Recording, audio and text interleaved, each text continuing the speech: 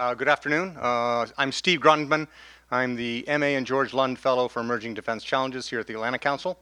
I am going to hopefully masterly, be the master of ceremonies of this event, which has a number of moving parts that I'll describe, the most important of which will be a panel discussion among four business executives who lead venture investing initiatives in their respective aerospace and defense companies.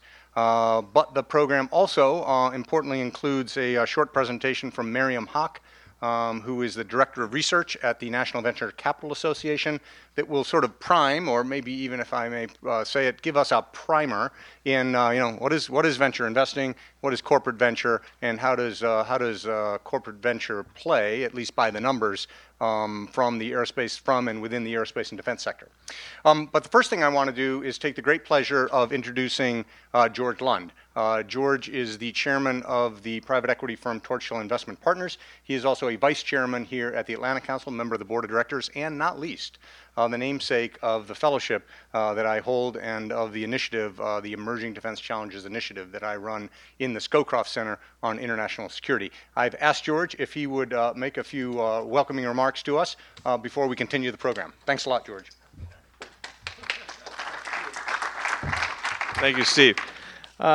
Great pleasure to be here with all of you, and thank you very much for coming. It is great fun to be able to lend your name to something that has a mission that brings together a public policy interest of great importance and meshes that with what's going on in the private sector.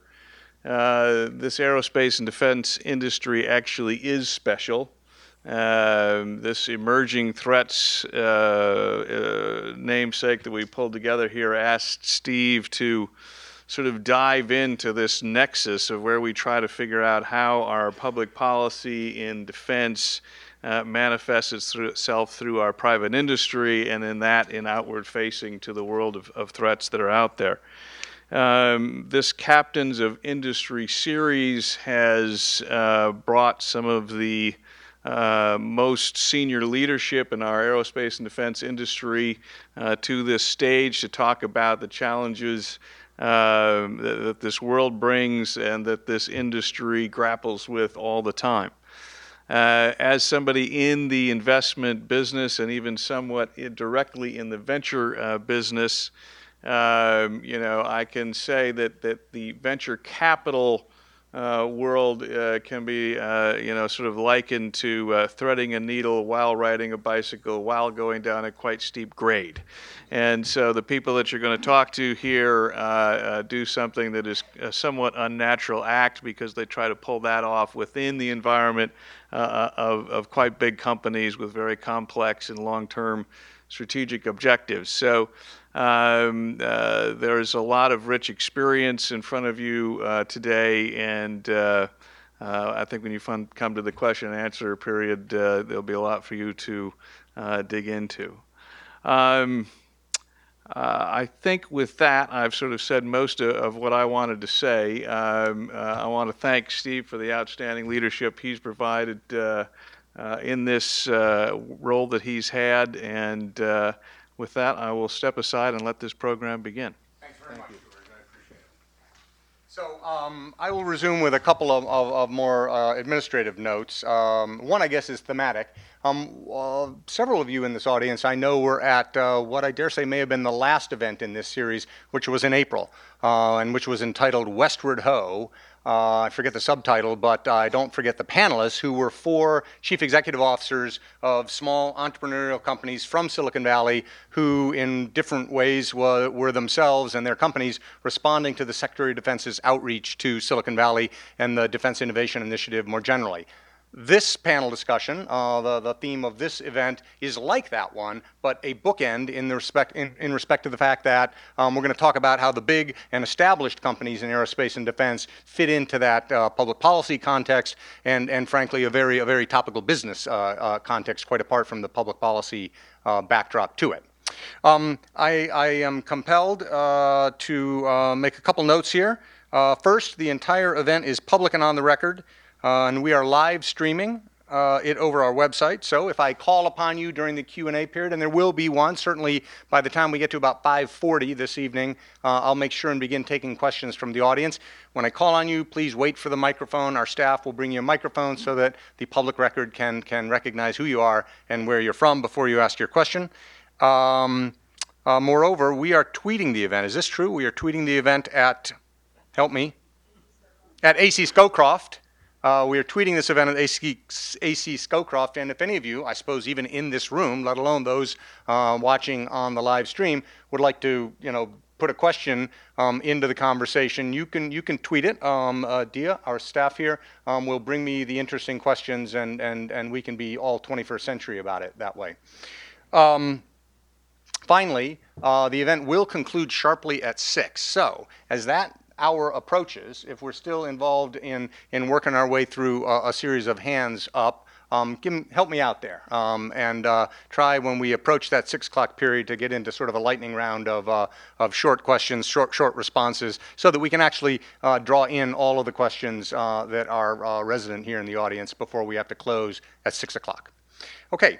As I've alluded to the fact that we're going to start the program with a short presentation by Miriam Hawk. Miriam is, as I've said, the director, a vice president and director of research at the National Venture Capital Association. One of the things I am not going to do is belabor each of these panelists' biographies. That's why we handed out to you, and if you didn't get it, you still could, pieces of paper that have their full bios on them. In the interest of time, not because any of them is lacking in distinction that I would want to call attention to, but only in the interest of time will we dispense with that. Miriam, I'm very grateful for your coming, and I think this will get the conversation off to an appropriate and fast start. Thank you. Thank you, Steve. Steve hounded me or tracked me down last week to come present today, so I'm very excited he was able to find me because this topic is very important to NVCA at the National Venture Capital Association, where we focus on a lot of different segments, different sectors, and just understand how venture capital and various corporates are intersecting in a very interesting time in the venture capital industry. So as Steve alluded to, my name is Miriam. I'm the VP of Research at NVCA, and since I can imagine NVCA is not a name that you all probably know, given the number of associations that are in this town. A quick primer on what NVCA is. We are a Washington-based trade association, and essentially we serve as the voice for the venture capital industry, meaning the startups and the VC investors that are in the US that are investing in the broader entrepreneurial ecosystem. We do this by advocating for, obviously, policies that are important to investors and startups, convening various groups, including a corporate venture group that we have in our membership, and also advancing the industry through providing data and thought leadership in forums such as this. So I don't want to start, I guess, too high level, but just to make sure, I guess, we're all clear on when we're speaking, or when I'm speaking of venture capital, what I mean. I wanted to kind of walk you through essentially what we think of when we think of venture capital from the policy side, and what I would imagine the panelists today are also thinking of when they think of venture capital. But at the very high level, venture capital is really the rocket fuel that powers innovation and entrepreneurship in the U.S. It's startups that are disrupting industries, services, businesses that exist, and are trying to find new, unique ways to solve for problems. It's really venture capital is really the only industry that creates new industries, again, in this more disruptive manner, this disruptive spirit of how it operates. And, just in the past 10 years, we've had so many new industries crop up from the way that the life cycle of venture capital has evolved.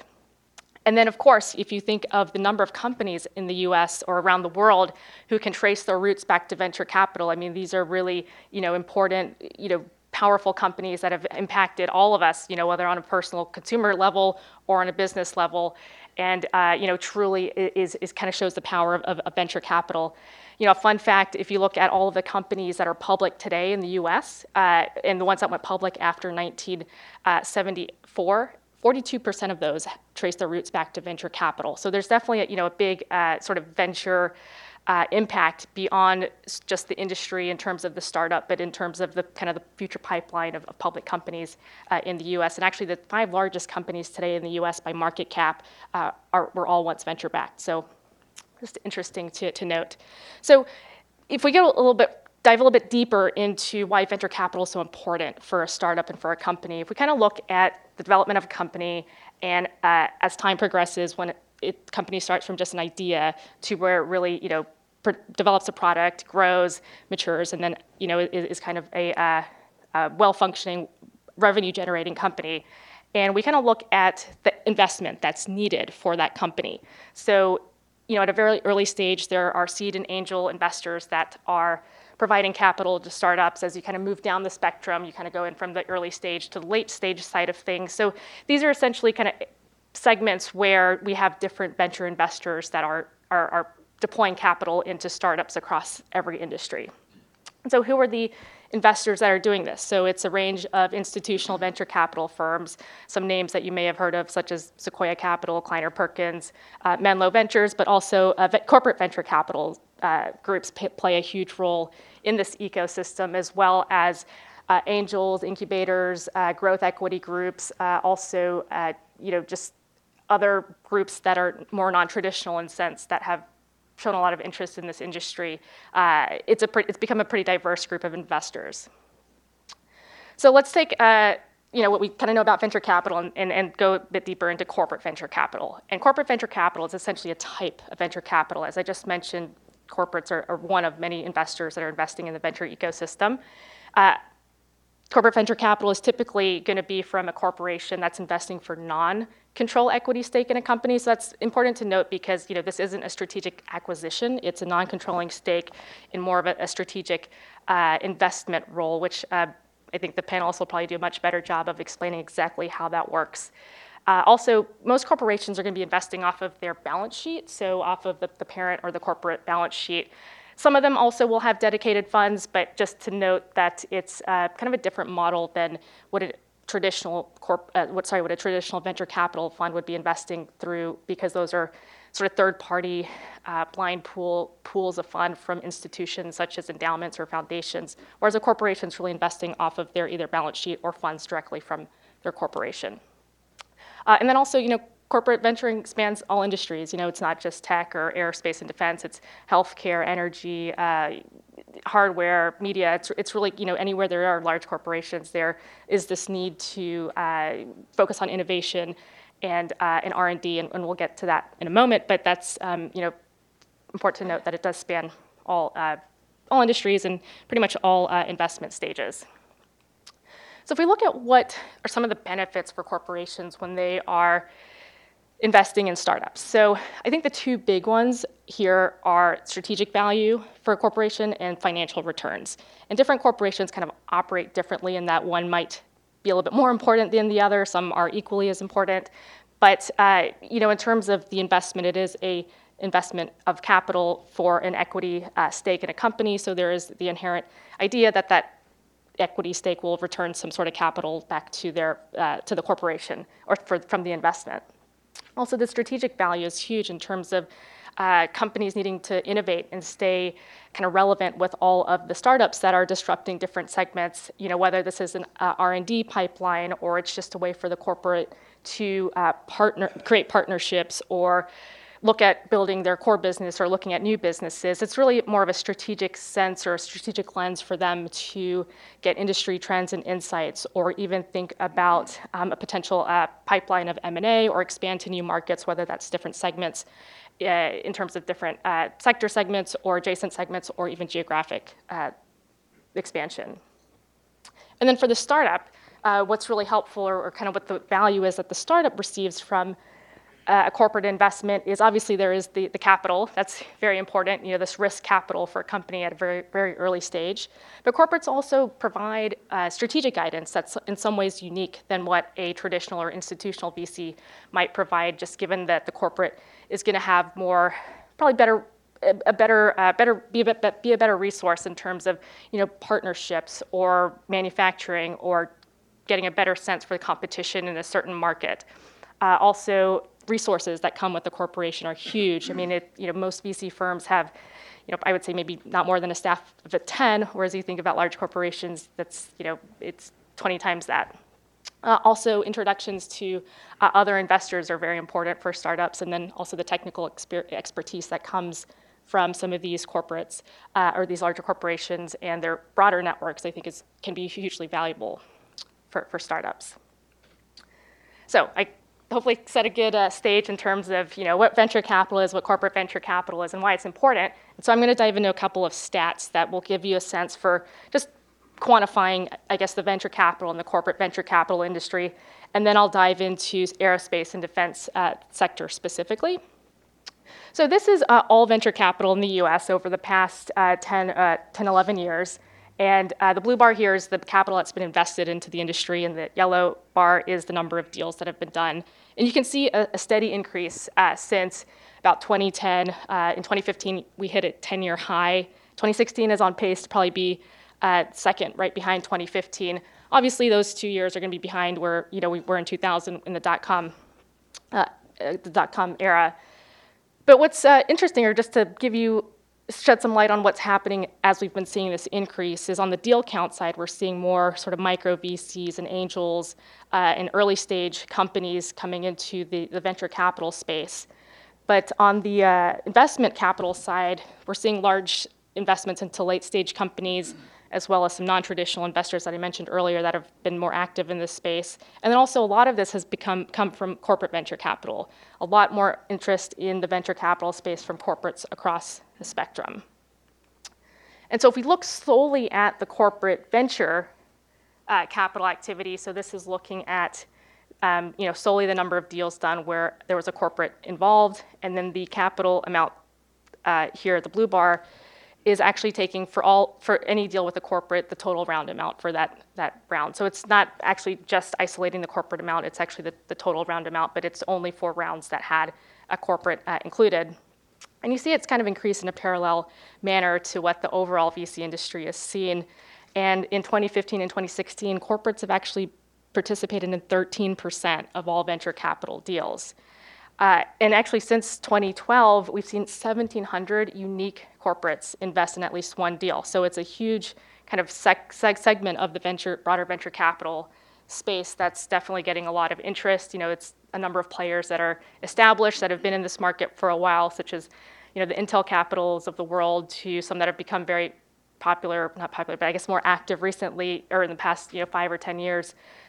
Such as like Google Ventures or Salesforce Ventures. And then actually we're hearing almost every week now of new corporate arms being created, from ones like JetBlue to Campbell Soup, and even Sesame Street has launched a venture fund. So it's a pretty wide space of activity from the corporate side. So where are corporates investing in terms of the sectors? So I guess you can kind of see here immediately it's pretty much all sectors that corporates are active in, but the software sector is really where it's kind of led the interest from corporate venturing groups. And interestingly, the aerospace and defense data, which we're going to get to in a second, it kind of overlays a couple of these sectors in terms of it could be somewhat related to software, or it's going to be included in the other section here. But I just wanted to, again, kind of give a foundation of, broadly where are corps very active in, or where they continue to be active in the venture space. So now we're going to focus specifically on the aerospace and defense sector. Again, this data is actually, I forgot to mention, this data is actually coming from PitchBook. So if you are curious, happy to talk about that, but we just wanted to clarify that this is all being sourced to PitchBook. So if you look at just the aerospace and defense VC activity, we kind of see that there has been a steady increase since 2012. Actually, since 2012, $1.5 billion have been deployed into about 220 VC deals. You'll see the spike here in 2015, and I'm going to just note a couple of large investments that happened here, because I'm sure you're wondering, what happened in 2015. So two notable deals, I would say, from 2015. One of them, actually, the largest deal, had corporate participation. It was for a deal for a company called Planet Labs. So they're a developer of satellites for monitoring and communication purposes. So they raised $131 million. So that's a chunk of that 550 or something over there. Also, another deal was called Icon aircraft with $100 million investment. That one didn't have any corporates, but that's also a huge chunk of that piece there, and they're a manufacturer of light sport aircrafts. And then in 2016, you'll see we're on track to do pretty well. Two large deals that happened so far in 2016 are Airwave, which develops hardware and software for commercial drones, and Enlight, which does fiber lasers for various industries, including defense. And so now if we look at just the corporate venture investment in the aerospace and defense segment, we'll see it's definitely picked up since 2012. It's, again, in a similar manner, kind of spiked in 2015. One of the reasons behind that was also that Planet Labs deal. Another deal that is a large deal from 2015 is 3D Robotics, which develops smart aerial drones. So since 2012, so in the past 5 years, about $500 million has been invested in about 30 aerospace and defense corporate deals. And I will say that this is probably a lower estimate in terms of what the activity that's actually happening. From a conversation earlier today with Chris, who's going to be on the panel, I think a lot of some of the deals in the space do get underreported. So I would say this is probably a low estimate in terms of the activity that's actually happening. So just to, I guess, juxtapose this graph with the one I just showed, and you want to see maybe what percentage corporates are of all of venture. Here we see that corporates make up about 15% of the VC deals in this space. It's a bit lower than it was, you'll see, from like 2006 and 2007, but you may remember that the denominator here got larger in terms of there are just more deals happening in this segment. And we are seeing, I think, more institutional and traditional VCs see opportunities in this space. So it's exciting to see, and I think those two forces kind of complement each other well, and I'm excited to hear what the panelists say or have to say about some of these trends. But I will be sharing a copy, or Steve and team will be sharing a copy of the presentation tomorrow, I think. Yeah. We'll have it on the website together with the summary of this event if you'd like to download it. Yeah. That was just perfect, really gets us all up on the step, maybe the second step of the whole topic. Before Miriam sits down, are there any questions about the presentation? Seeing none, thank you very, very much. And I would now ask the panel, please, to come join me on the stage. Take your seat. Yes, thank you. See, I told you. Oh, those names. Right. Wow. Do I get to go last? I want to go last. All right, if you'd like to. Yes. Oh, but I can't. Right here. Terrific. I've asked each of the panelists, whom I will introduce ever so briefly in turn, to start by giving us a few minutes of orientation to their companies, their to some degree, I suspect, filling in their particular answer to the sort of questions and motivations and structures and other things that Miriam did such a great job of outlining for us, just to get us all oriented to what we're talking about here and where everybody's coming from. And then we perhaps will dive in a little bit deeper. I'll go just like this. No, is that okay, Brett? Yeah, I mean, yeah, Brett? yeah. All right. Yeah. We'll go right, left to right. I will simply start by mentioning that Thomas Dallouin is the Chief Executive Officer at U.S. Venture Investments Airbus.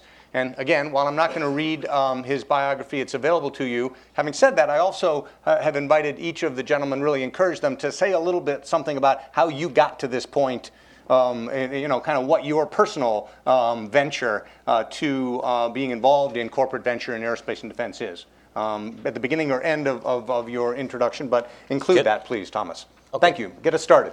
Excellent. So thank you, first of all, Steve, for Very welcome. inviting us, and I'm feeling very humbled just sitting here with my colleagues. I mean, a lot of experience in the aerospace and defense sector. So here, we want to talk about corporate venturing, right? So giving a bit of taste of why Airbus Group, as a company, decided to set up venture. So I think it has to come back to kind of the roots of Airbus Group. As a company, as a mothership itself. I think back in the 60s and 70s, actually, Airbus Group was just a startup. It was a small company, it was a bunch of people with a dream, kind of a concept that somehow in Europe we could build something in aerospace and defense that could be greater than the sum of its parts, right? So it was back in the 60s, trying to challenge the establishment, the U.S. establishment, so the players, and very well-established players, trying to be disruptive. So basically, the startup mindset was part of the DNA of the company very early on. And then we moved from this like very startup stage to a company that grow, that make one product, a portfolio of product, expand, go outside of Europe, leverage the collective intelligence, and ultimately ended up being a global player in aerospace and defense, 140,000 employees, present in all segments of the landscape, but not losing this kind of part of our own DNA about startups and disruption. I think we want to stay connected to that ecosystem, to that grid. So that's probably one of the first arguments that pushed us to move to venture capital.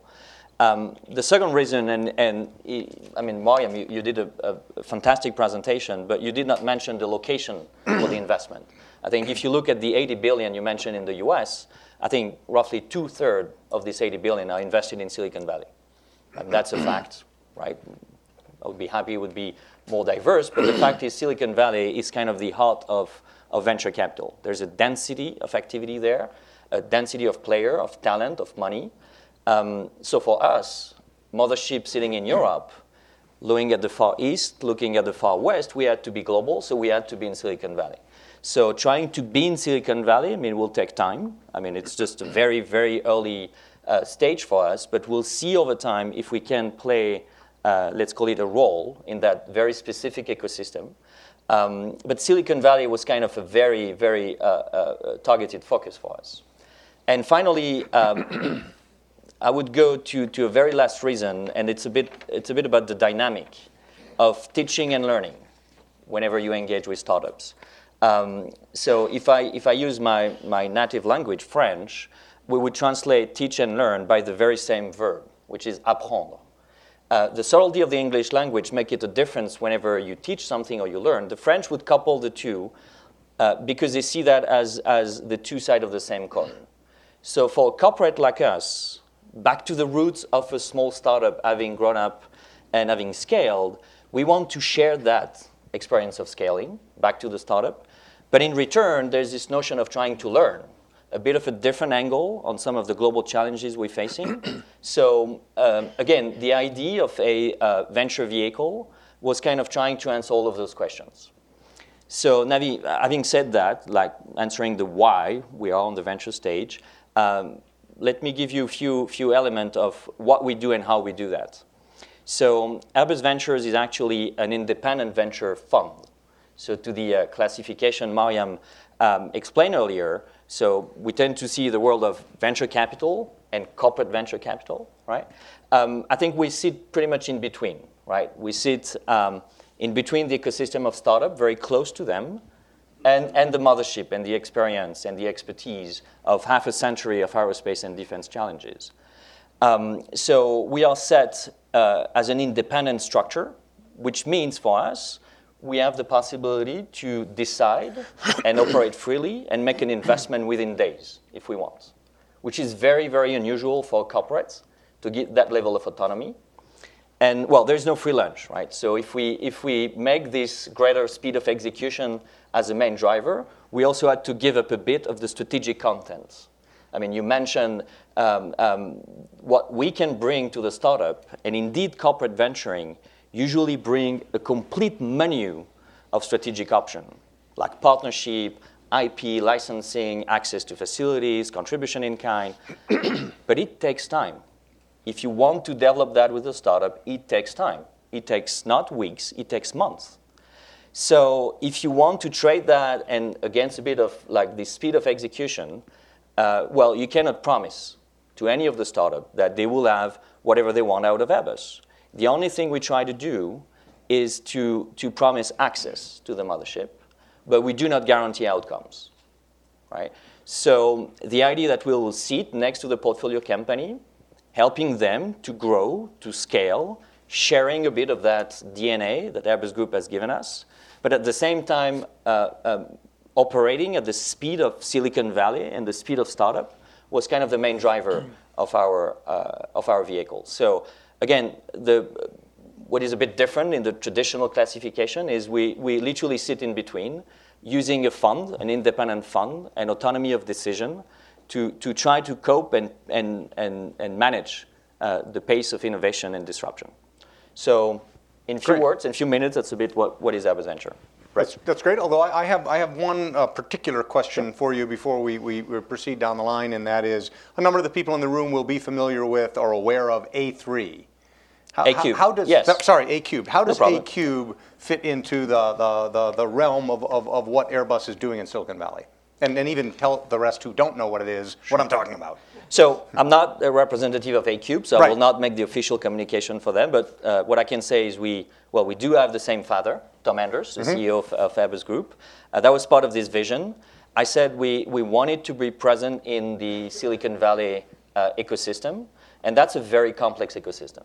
So venture is just one part of this ecosystem. There's a lot of university, there's a lot of innovation, there's a lot of implication of public and private money, both coupled and blended. So A-Cube is actually sitting in like the traditional innovation stream with a bit of a disruptive unit, a DARPA-like or Google X-like type of structure that is actually doing stuff, like doing project and doing initiative, when Airbus Venture is investing into entrepreneurs, external ideas, external concept. So yes, it is complementary.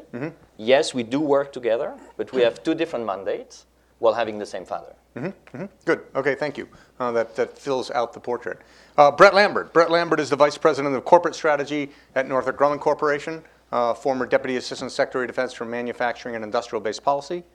Brett, tell us about Northrop Grumman's play in corporate venture. So we have a bit of a different take than my colleagues up here, and it'll over the next few years we'll figure out what's been more effective for the customer, which in our case is warfighters and taxpayers. The history of Northrop is a conglomeration of a whole bunch of different companies. Northrop Grumman, TR Ventures was the last official, in your words, the official venture fund we had, which was run by, as it happens, our current CEO, Wes Bush, when he was out in California. When I was in the government, we looked at a bunch of different models for trying to exercise the innovation and motivate the innovation of commercial technologies, a lot in Silicon Valley, but not necessarily in Silicon Valley, and to try to figure out how to incorporate those into the defense operating base. And so what you've seen, I think, over the last few years is a maturation of frankly, cries from help from the customer.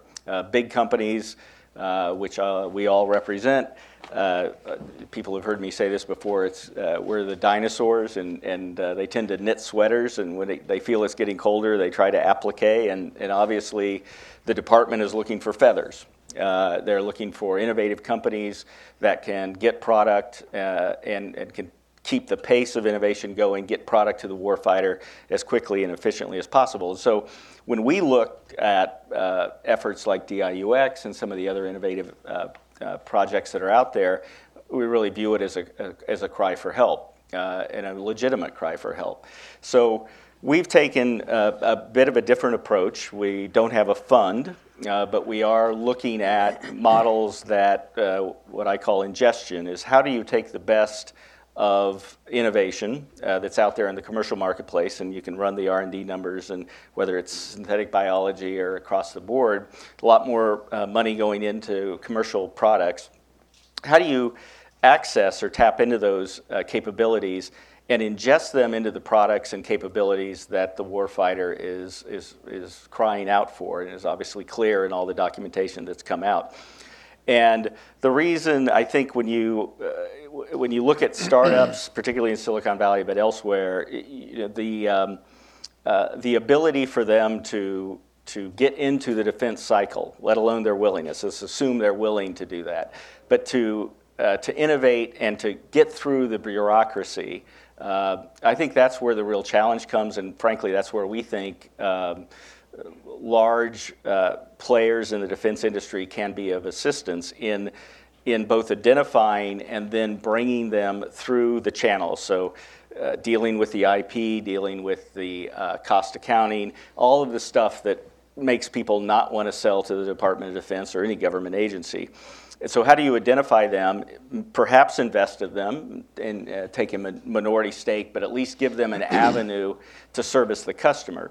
On the other side, the customer is a little leery when it gets down, speeches aside, when it gets right down to it, they're worried that these startups won't be around for the long haul. They won't be there for 10 or 20 years.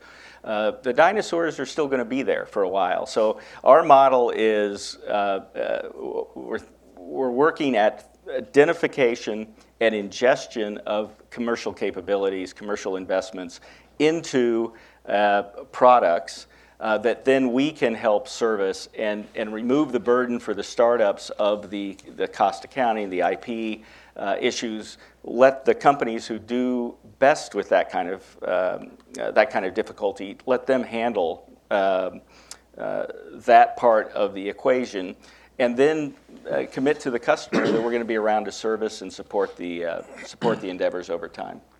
So our ingestion model is not a fund. It is a fund because it comes from corporate coffers like everyone else, but it comes from when we can identify a capability and ingest it into a product that we're committed to service the customer on. One more time, what was the name of I think it was a TRW entity that West goes back TRW to? Ventures. TRW Ventures. Yeah. Right. That's quite successful. It was back early part of the aughts, I think. Yep. Late 90s, 90s, early 2000s. Yep. Yeah. A technology that ended up as a critical feature of cell phones. Many. And many other things. Yeah. That apparently they did not get the right IP for. You got to do that part right, yeah, too. right. Very good. Chris Moran is the Executive Director and General Manager of Lockheed Martin Ventures. Chris is based out in Silicon Valley. Thanks very much for making your way across, as is Thomas, the continent. Please, orient us to Lockheed Martin Ventures. Let's orient you to me first. How about that? Excuse me? Because I've only been... I'm sorry, that's right. You two dodged that, so we'll come back. We'll come back on that. I think these guys can orient me better to Lockheed Martin Ventures than I can. I've only been with Lockheed for 4 months, so I'm just learning this massive corporation. My history is I spent, and am, still living in Silicon Valley. I've been there 30 years. I was at a company called Applied Materials for 32 years in various roles, 10 years of which I ran the venture fund, started and ran the venture fund at Applied Materials. And that's how I ended up here. The people I worked with there found their way to Lockheed Martin, and they wanted me to do the same thing. Despite the connotation of the name, Applied Materials is a semiconductor semiconductor equipment firm. So I've been in Silicon Valley basically my entire career and living in that environment.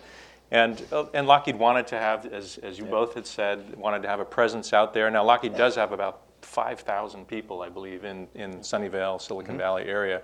So it's not like we're absent, but we never had a specific venturing activity there to tap into the ecosystem of venture that Thomas elegantly spoke about.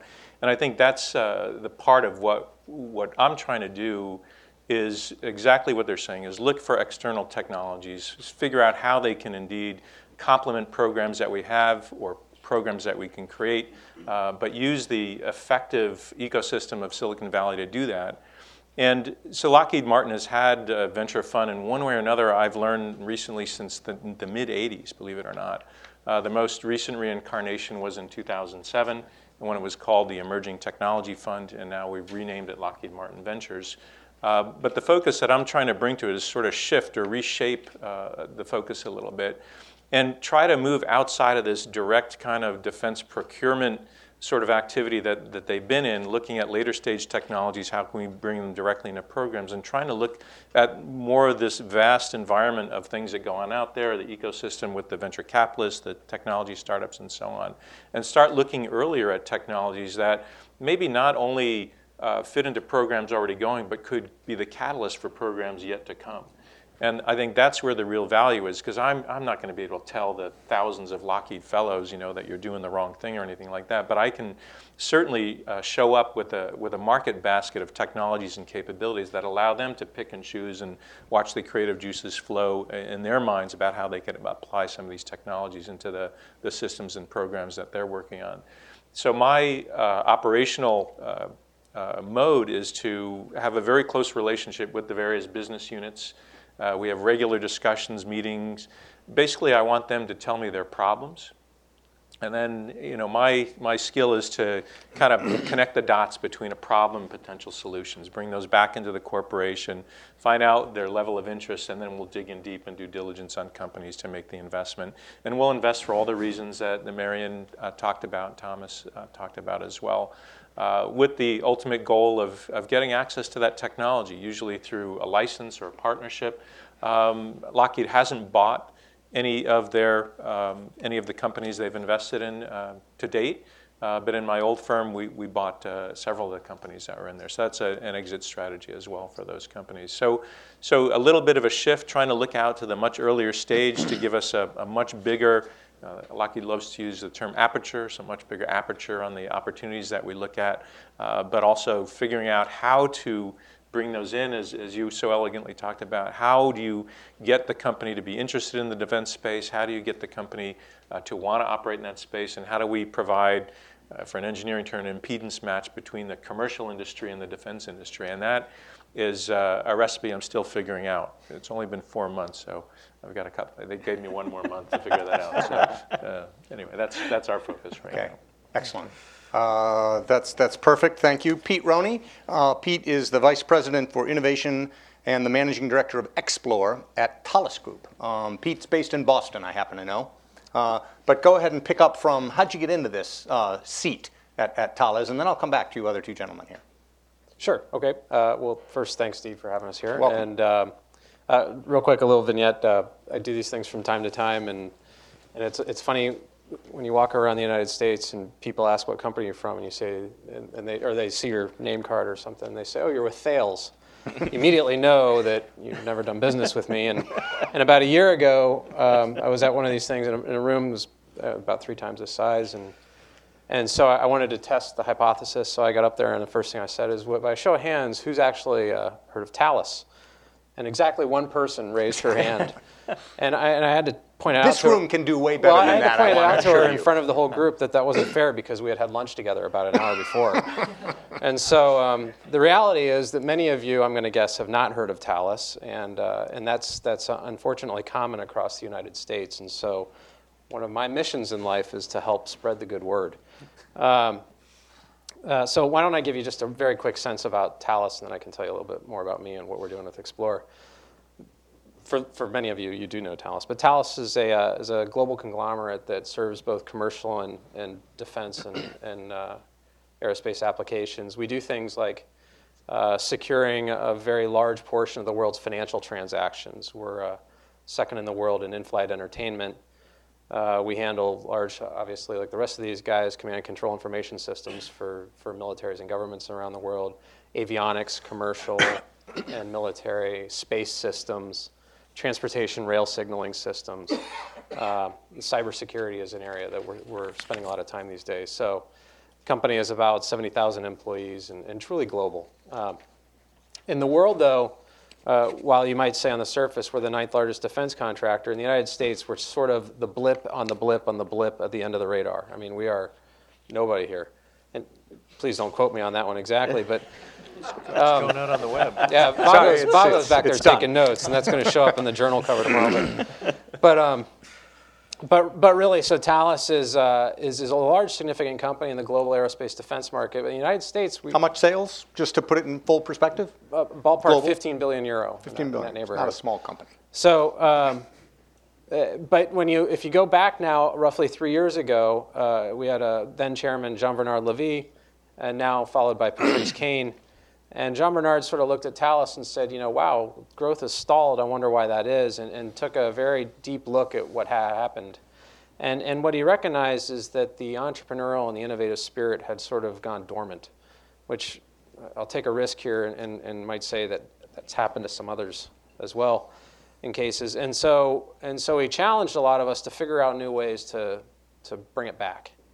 And one of those that we identified was we really have to figure out a way to touch this startup world because they happen to be doing some pretty creative things that can become a problem for us, like SpaceX, for example, and others. And so we thought then, of course, where are we going to do this? And so if you look at just the sheer number of patents and startups coming out of the world, the United States is, of course, Mecca. So here we are. We decided that we would either pick Silicon Valley or Boston. Why Boston over Silicon Valley? To be quite honest, it was because of cost. Thales is somewhat conservative when it comes to cost management. And so we picked Boston over Silicon Valley, but I will come back to that point a little bit later. And our mission there has been and continues to be to find new and disruptive technologies and business models or services that can either be complementary or disruptive to our own business, and look to partner with them in creative and novel ways. We set up Explore to be somewhat a unit on the edge of the boundaries of Thales to allow it to have some freedom. Shocker here, we have some processes that stifle freedom every once in a while. And so Explore sits on the edge to sometimes get around those and come up with novel ways to partner with businesses and bring new things to the market. The way we do that is through a various group of means. We, like others here, don't have a dedicated fund, although you might see that change in the not-so-distant future.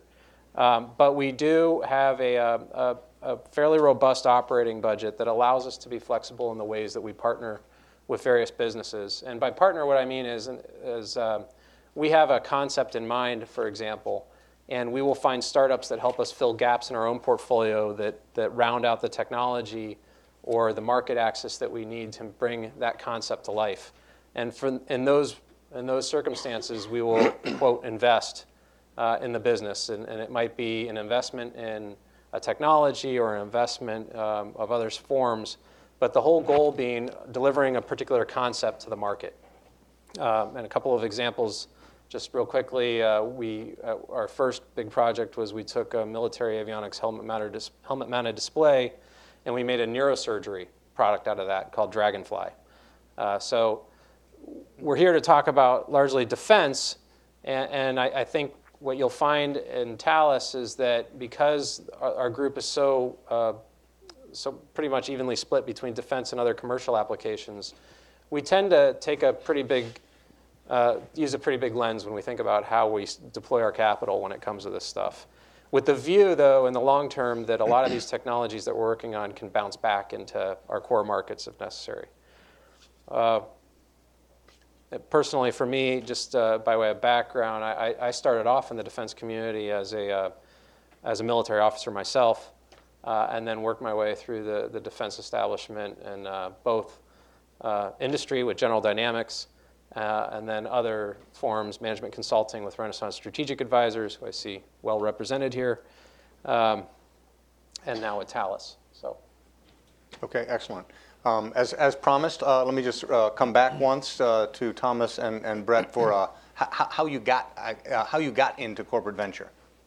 Right. So, well, I was trained as an aerospace engineer, and I've spent the last 15 years within Airbus Group. So I've seen, on one very bright side, the beauty of like this collective intelligence coming together and building products from like various cultures, different size of players, all together on that kind of endeavor. But also the rise of complexity and a bit of the loss of this ability to be agile and nimble, especially when I went to China. I was based out of Shanghai, and the pace of change, the pace of innovation that you can feel just walking in the street in Shanghai is just mind-blowing. So the combination of that, plus I was very close to the product, moved afterwards to finance as a chief of staff to the CFO. If you do the combination of manufacturing, finance, and a bit of that quest towards agility and nimbleness, you end up in ventures. So That's pretty much the path. So. Good. Brett, I've given away a little bit of your background, but mine's everyone not here really knows that already. eloquent. So I had worked on with a consulting firm, which was called DFI at the time. It's now the corporate side is Avocent. We sold the government side to Dedica in the UK and back in 2007. But over about the 15 years, I was doing management consulting. It was mostly for either the big dinosaurs or small entrepreneurial firms that were trying to become dinosaurs. And then after that transaction, I served on a couple of technology boards and then went into the government, as you said, in 2009, left in 2013, and then went back on some entrepreneurial boards and some larger corporation boards, and then was asked to join Northrop as the head of strategy and to kind of think through all of these. I mean, when I was in government, I have to say I was very taken by a lot of the companies that would come in to see us. These were the SpaceX's and the Palantirs and everyone else, and just how hard it was for them to break through the bureaucracy, the walls that and really frustrating. I saw a lot of great companies that could have added a lot of benefit to the warfighters walk away from the department. Only because of the structural impediments, not because of the technology innovation capabilities, the integration part.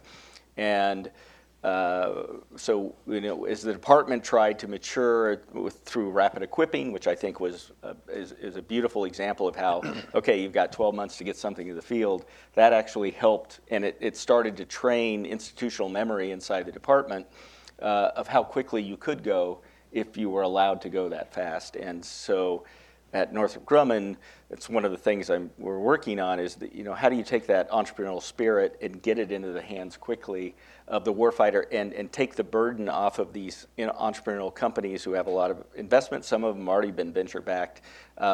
Take the burden of dealing with the Department of Defense or any government agency. Remove that burden from them so they can actually do what they are incentivized to do and what their passion is. Yeah. So. There's a thread here that I'd forgotten goes all the way back to DFI, actually.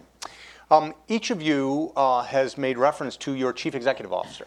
And I happen to know each of your chief executive officers. These are not incidental sideline initiatives that each of you represents. Correct me if I'm wrong, or just take a pass when I come to you if I'm wrong.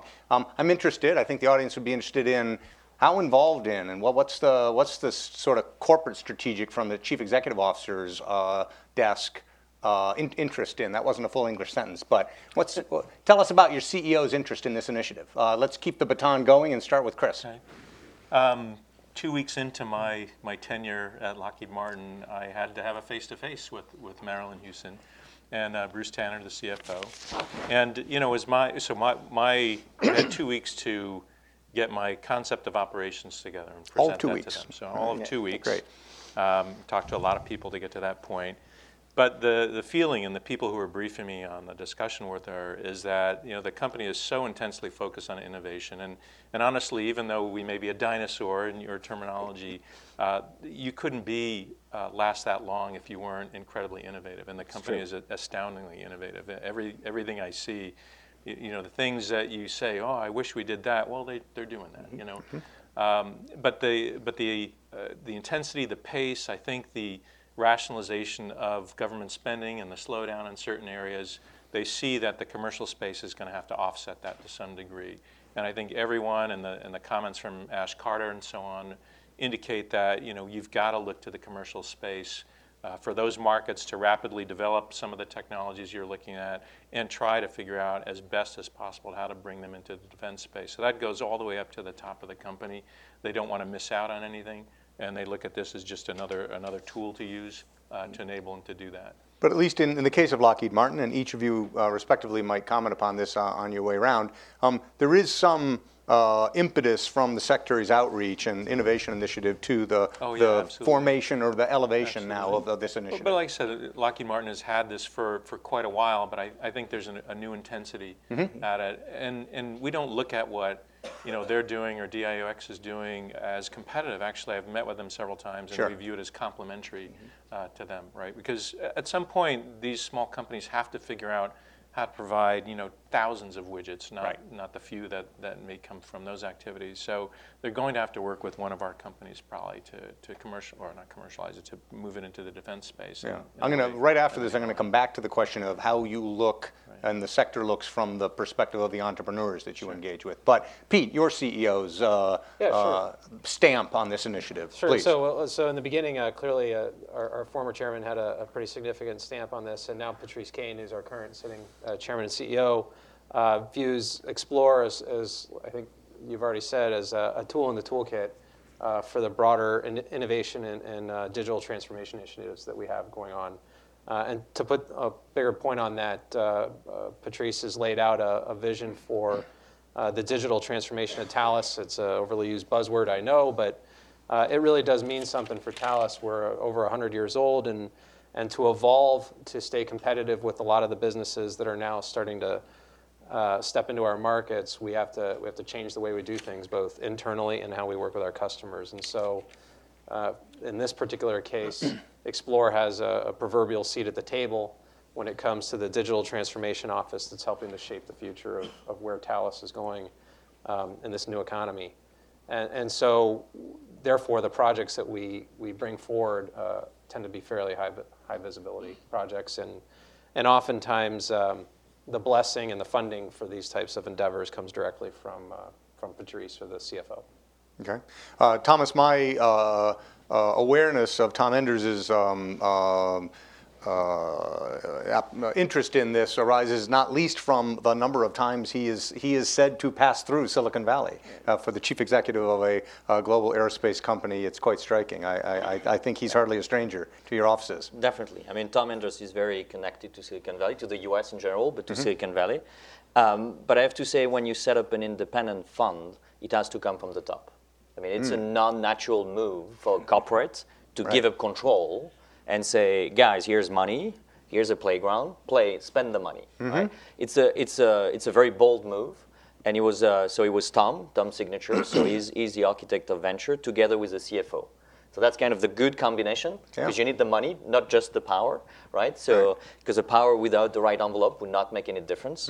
But the combination of Harald Willem, the CFO, and Tom Enders, literally sending the impulse, and at the same time kind of defining a bit of the boundaries and the limit of the game and the playground by setting a bit of some financial and business boundaries through the investment thesis. So yes, we do invest in things that are strategically relevant, right? That's our mandate. But when you've said that, it's so open to us that it's enough to be free and operate.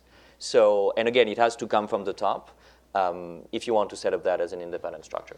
And you've nearly said, but let me get a point on it, and you're supposed to make money. You're supposed to generate a return. Exactly. And usually in the classical kind of classification, you tend to caricature and say the VC are financially driven and the CVC are strategically driven.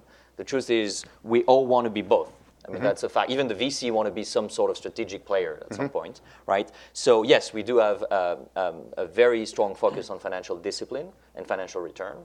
But at the same time, we want to be strategically relevant to the mothership on the long run.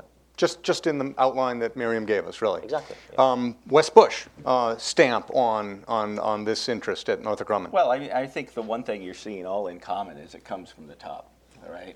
So Wes running TRW Ventures when he did in the late 90s and early 2000s saw clearly the value of investing in and incorporating or ingesting more commercial entrepreneurial technologies, and that's carried through. The models are all different, but I think the one common theme among all four of us, I would say, is the CEO and the board, with the board support, is very entrepreneurial, and more so than I think people sometimes give large defense companies credit for. I take your point. I don't mean to say when I talk about dinosaurs, more in mass than in anything Destiny. else.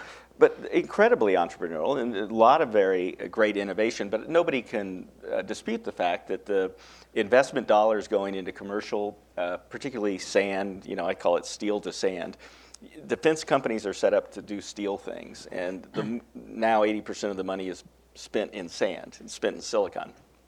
Well, the that money in the silicon, in the IT, and the communications, and the network of things, and all of that, there's much more money being poured into the sand part of that equation from the commercial environment that we should be tapping into. And I think all 4 of our CEOs realize that. And so it's not so much that let's figure out what's going on and try to replicate it. Let's figure out what's going on and try to ride it and help our defense customers. Okay, perfect.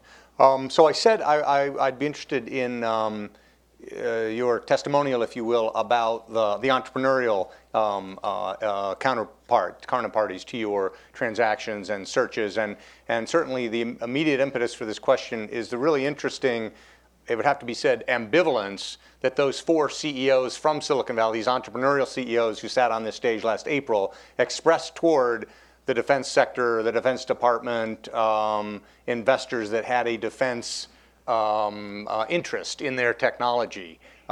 Each of them, they were here after all, so that was some testament unto itself. But they also were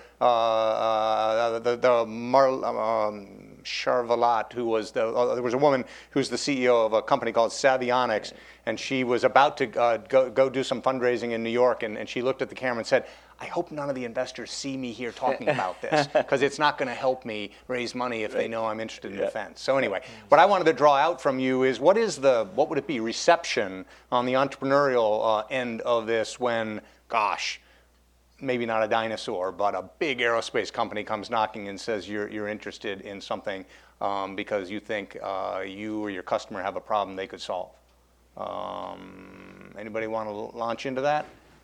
Or should we just put the baton? Brett? I think they're quite receptive. I mean, I think the struggle they have is the same struggle that all of the major primes have, which is it takes so long and it's so difficult. You know, in the venture world, everyone knows about the Valley of Death, and I used to refer to the entrepreneurial spirit of innovation for defense as the summit of death. You know, so you have a great technology that you can identify, and you find somebody, and then they say, okay, there's, you know, the Department of Defense is not your favorite uncle, but he's your richest. He spends over $1 billion a day, but in order to sell to the Department of Defense, you have to find somebody like us. Then you take your product and you start climbing these stairs, and you then have to hire some consultants to tell you how the Department of Defense works, and then you probably get some people on your board, and then if you're really successful, you get somebody to take you as a subcontractor, and you pay them a 15% tribute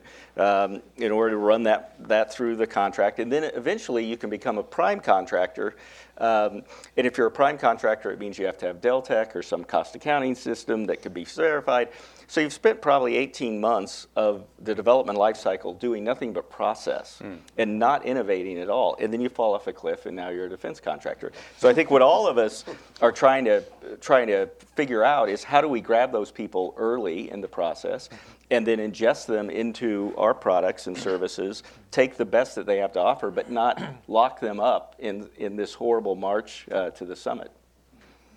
Anybody else want to reflect on your, Pete, engagement with entrepreneurs? Sure. So a couple of thoughts. I think we see it, for us, it's fairly binary. And by that I mean this, that if we go knocking on the doors of an Airbnb or somebody of that class, I really don't think they'd be so interested in chatting with us. Right.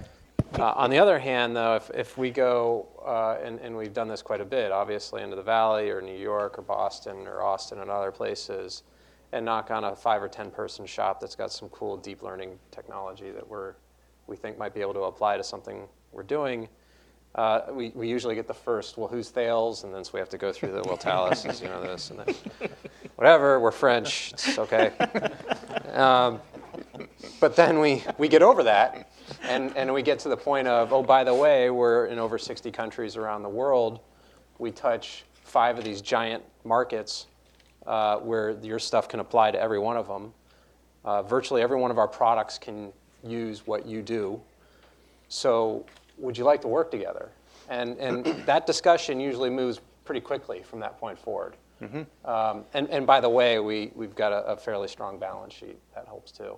And so, and our last 2 deals were in the neighborhood of $400 million. Show them the money tends to work? Yeah. So So it's talking to those kind of businesses when you can. For us, it's less about here's how we're going to help you navigate the Pentagon. That discussion will clearly come at some point. It's more here's the access. We represent the two things that are most important to you, which is money and access or growth. And if we can figure out, if we agree that those two things are important to both of us, then perhaps there's reason for us to carry on the discussion.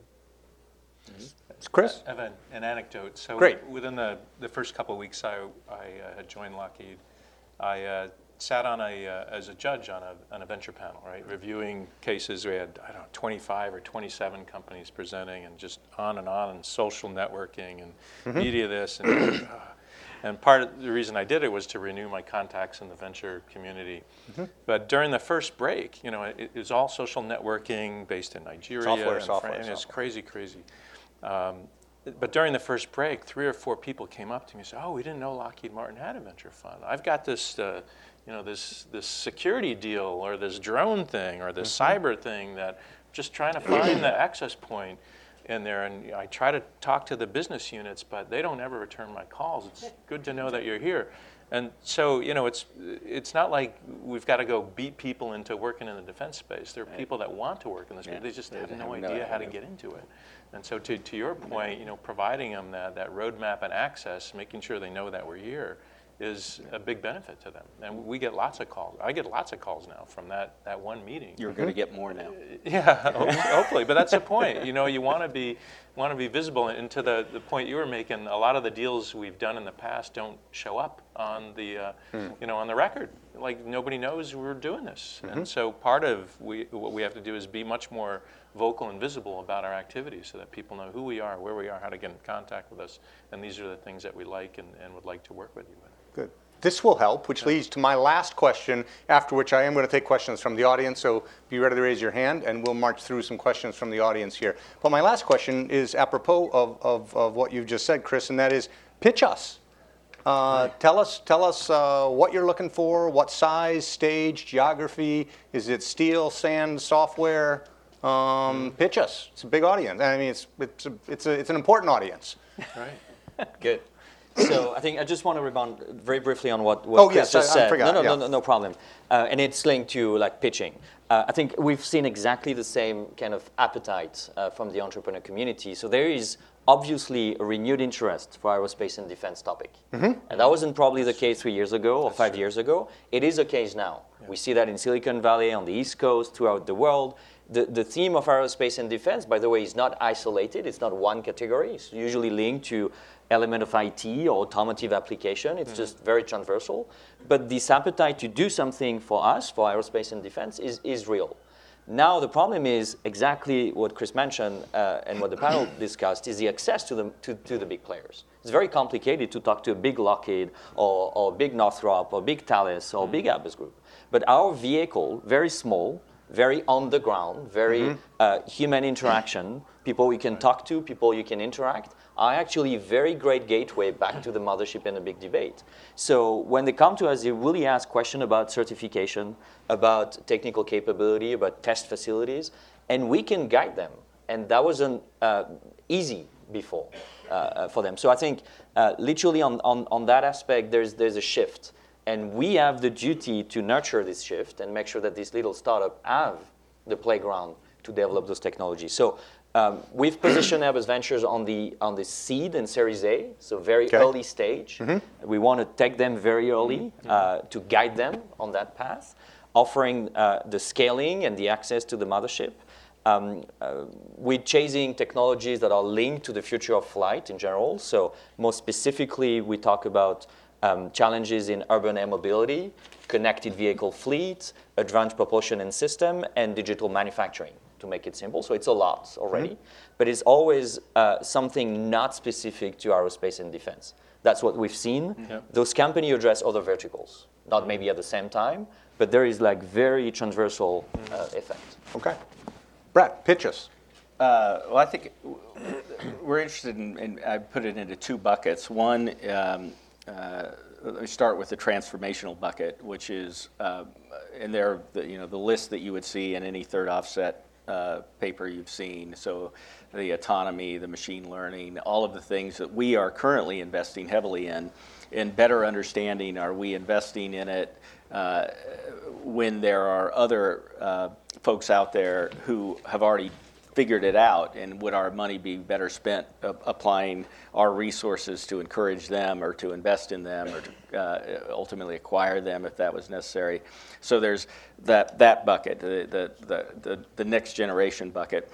There's also a bucket of, given the financial situation that Department of Defense is in, and I think regardless will be in for some time, of application of new technologies to existing platforms. How can we lever sunk investment in platforms to make them more robust, make them more agile? That can be communication systems, it could be new ways to network them. So it really falls into those two buckets, the kind of the third offset bucket, but also the ability to applicate new technologies and innovation into existing platforms and capabilities, whether they be ours or somebody else's. Chris, Pitch me. pitch me. Pitch us. Pitch us. What are you looking for? So that your phone can ring even more. Yeah, no. So it's a great question, and you don't even want to tell people it's defense. In a There's way, that. right? Yes. Well, not because I scare them away, but when you say defense, you think of tanks and ships and battleships and and fighter jets and so on. But for me, I have to break those down into the components. What am I going to? I'm not going to invest in an F-35, right? Yeah. Where do I get one of those? No, you have invested. Yeah, we all have. But it's the pieces, it's the components of it. From the materials used to make the wires on a spacecraft, for instance, right? Where you're so worried about the swap, the size, weight, power, and cost of the thing, and anything that can do that, or anything that can make our production line more productive, right? Which gets to software and logistics and inventory planning, and not very sexy things, but things that are all developed. You look at what Amazon's done for logistics. Well, could we use that inside our company as well to improve our costs and so on? So there are all manner of things like that, from the hard technology to the softer technologies, on top of that cyber and so on. But anything that shows up on a spacecraft or aircraft, whether it's an antenna, a semiconductor device, a radar, a radio, even the glass in the cockpit window, all right? Any manner of things like that potentially has some use in what we're doing. So in a way, there's nothing I haven't looked at that I can't kind of flip over this way and that way and figure out there's some use inside the company somewhere for it. And so it's just the matter of finding, like I said before, connecting the dot between this new innovative technology and a known problem or a known area that I need to improve, or someone's told me I need to improve, and making those two things happen together. The other audience I have to pitch, by the way, is inside the company. Right. And people don't realize that is I have to sell the deal inside the company too. So I'm selling myself and the capability of the company to the startup, but then I have to sell the deal internally. So I'm pitching inside as well, the technology, the team of people, their experience, their track record, how this technology works, how it's better than the alternatives, because I have to look at 3 or 4. Right.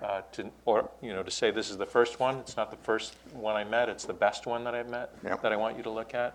And as you do that, you realize that Lockheed's got hundreds of fellows, right? And these folks are the pure research folks. Literally called that, by the way. Is that right? Lockheed fellows. Fellows. Yeah, I think everyone has an equivalent to that. And they're doing basic research, but part of that basic research is to scour the startup world too. So I have competition.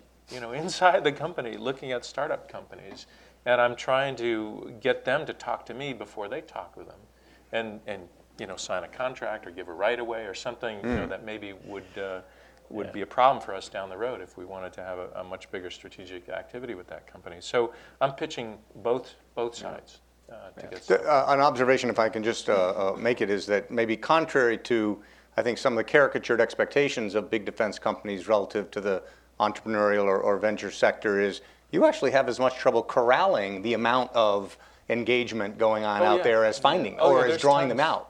No, I'll go to companies now and say, "Oh, I saw so and so from Lockheed Martin, 2 months ago." Oh, great. Yeah. Or somebody say, "Oh, we have a contract with you guys." I'm like, "What?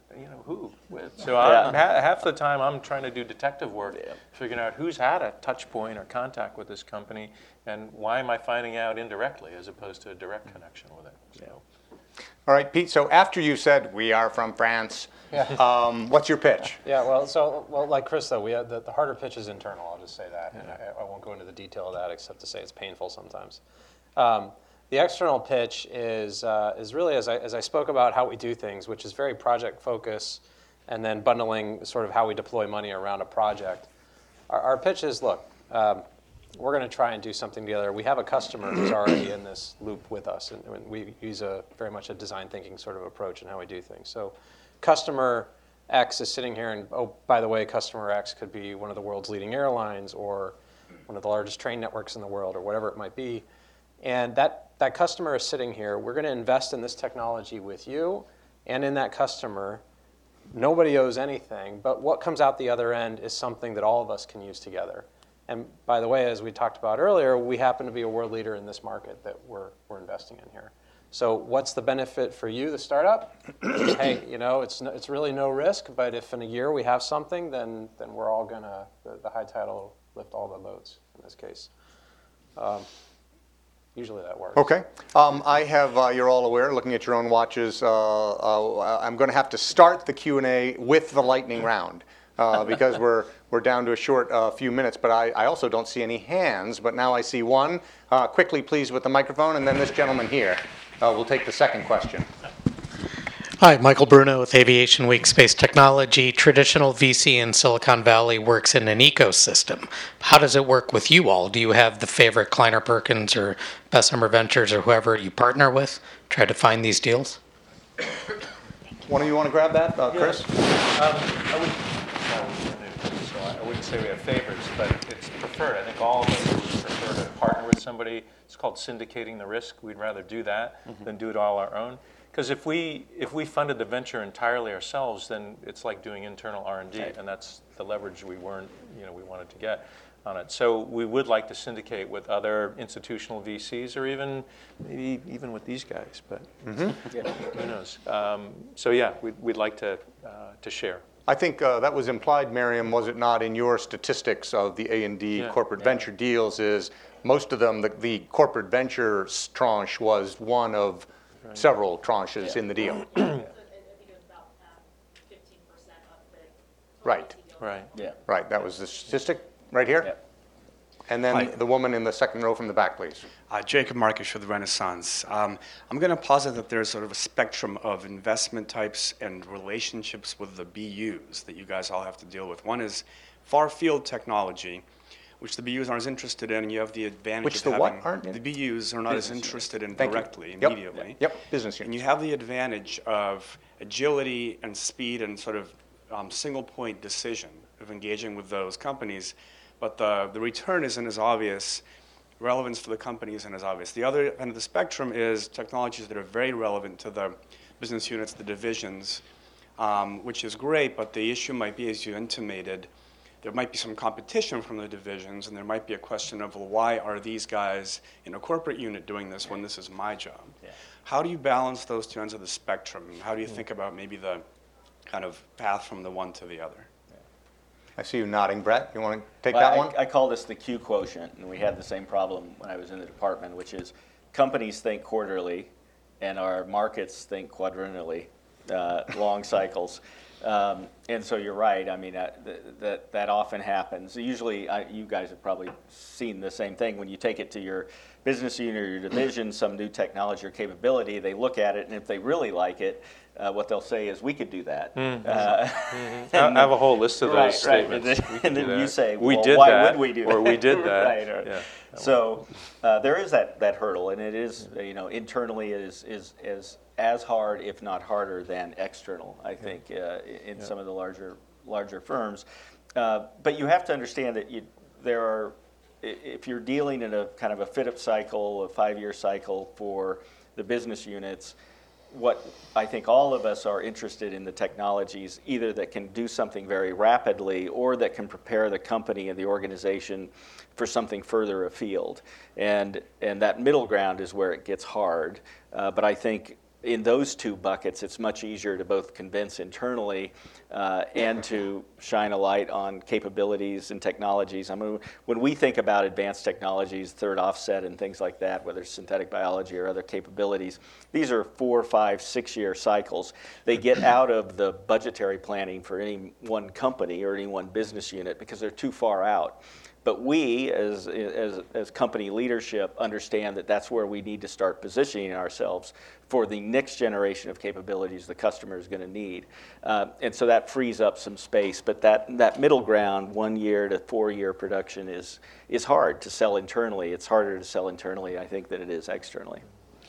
I'm just going to add, in my little experience bringing entrepreneurial companies to defense contractors, this is a critical issue. This timing cycle thing is a big issue. I have more than one instance where you bring a technology to one of your companies. They say, we just closed the critical design review last week, and it won't. We won't develop this product or redevelop it again for 5 years. But when we do, this will be a great thing. I'm going to take the last question, even though I think there may have been some other responses to that. Please. As Marjorie Spencer with Inside Defense, I just wanted to ask, what are the metrics that you look at? How do you know if you're succeeding? Does it need to be profitable? That's my question. Okay, we'll go right down the line on that, but starting with Pete this time. Metrics. Yeah, good question. In the long run, the number one metric is to grow the top line for what we're doing. So it's probably a little bit different than a VC. It's, in fact, I know it's different. That being said, we are interested in return on capital. So what we deploy should generate a sufficient enough return that it's worth our time. And then I would argue, or not argue, I'll tell you as well that Thales also sees an intangible benefit coming out of this, and that's something I discussed earlier, which is what is the brand doing in the ecosystem here in the United States and around the world, and how is Explore and our innovation platform globally helping to enhance the brand to help, of course, the greater Thales do more.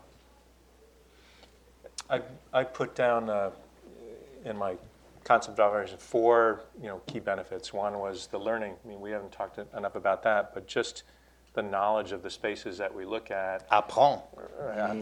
Learn and teach. But when I go to one of the PIs inside Lockheed Martin and say, we've been looking at antenna array companies, for instance, and we looked at 5, and they may have looked at a couple on themselves. They didn't look at 5. And we look at the entire space of things on there. So there's knowledge imparted to them, and they may look at more. So and we're trying to do that across all the sectors that we invest in, and providing them value that way. I mean, certainly growth would be great if we could do that, but it's hard as a small startup company to say we grew a $50 billion company from where we are. We might have been a component in a proposal, for instance. That would be great, and we'll keep track of those. But the learning. Being able to help them with gaps in technology, roadmaps, plans, and so on, so bringing those technologies in. But the other thing that is sort of new to at least this fund in Lockheed Martin is providing what I call hedges or alternatives. Right? To answer those guys who said, we can do that. Well, okay, good. Right. I'm going to do this. And if yours doesn't work, then we have this. Right? So, the focus on mission success is where I'm trying to get people, and does it really matter if you did it or if somebody else did it? If we got the contract, if we got the proposal, then we all win. And so that's a concept that we're trying to rationalize with the folks there as well. So I have those four areas to look at. Excellent. That's a great, good question. So I think one of the benefits of, if you're an entrepreneurial company, of dealing with somebody like us is that we're not likely to have a sheet like you would have in a typical venture fund, or when we used to work with funds that said, okay, you have to be, the rule is you have to be accretive to earnings on day one, or you have to be. So it's much more nuanced than that. It is, from our perspective, does it add value to what we're trying to supply the warfighter? Can it get us to market more quickly, or and does it provide a differentiation? And the financial parts of that structure are much more flexible than you would see in a typical venture fund that you deal with, just because we're trying to spread that, both the risk and the opportunities across a very wide, large portfolio. And so that would be the other criteria, is how can the technology play across a portfolio of opportunities as opposed to just a single opportunity. So just briefly, so in our case, we do measure the way the venture capital do measure the financial return. So the very strict return on the money we invest is something we measure because we think it's important to keep track. And I think all corporate venture does that. I mean, it's just a myth that we're not looking at financials. Mm-hmm. We do. Now, to measure and get a KPIs on the strategic return, that's a very subjective question. But I think in our case, the mandate is to disrupt the mothership before someone else does. So if I come back to the BUs and I have a discussion and everybody's happy and everybody smile, there's something wrong. I need to have people in the room feeling, a bit shaky and things like, this is not okay, you should not do that. I should sense a bit of uncomfort in the way we bring some of the technology back. And that is the kind of KPIs that say, maybe I'm on the right track or maybe not. Mm-hmm, mm-hmm. But that's a bit of the answer. If it's too comfortable, you're probably on the wrong track. Exactly. All right. Well, I'd said I'm sorry. I'm gonna abide my promise to end at 6 o'clock. Forgive me. But when we're done here, please come up and speak to these gentlemen or Miriam if you have a further question that time did not allow for. I'd mentioned that that this is a bookend of a conversation that started last spring with some entrepreneurial companies. And I think it's been perfect. It has really complemented, filled out a conversation which. I had thought had some wooden caricatured features to it, mostly attributing not from the government customers so much as from observers of this innovation initiative and the outreach to Silicon Valley, some wooden caricatures of how the big defense companies are participating in this. So instead, this conversation. I took away the following sort of mottos for how big defense companies are engaging with the entrepreneurial sector. I've already invoked one: apprend, ingestion, aperture, and not we're from France, but on the edge, working on the edge. Right? Those are more like the real life of big companies in aerospace and defense working with the entrepreneurial sector. And I appreciate and thank each of the four of you and Miriam Hawk for bringing these ideas and insights and disabusing us of some of these wooden caricatures of how big A&D is participating in this to this conversation in this audience. Thank you very, very much. Thanks to all of you for coming.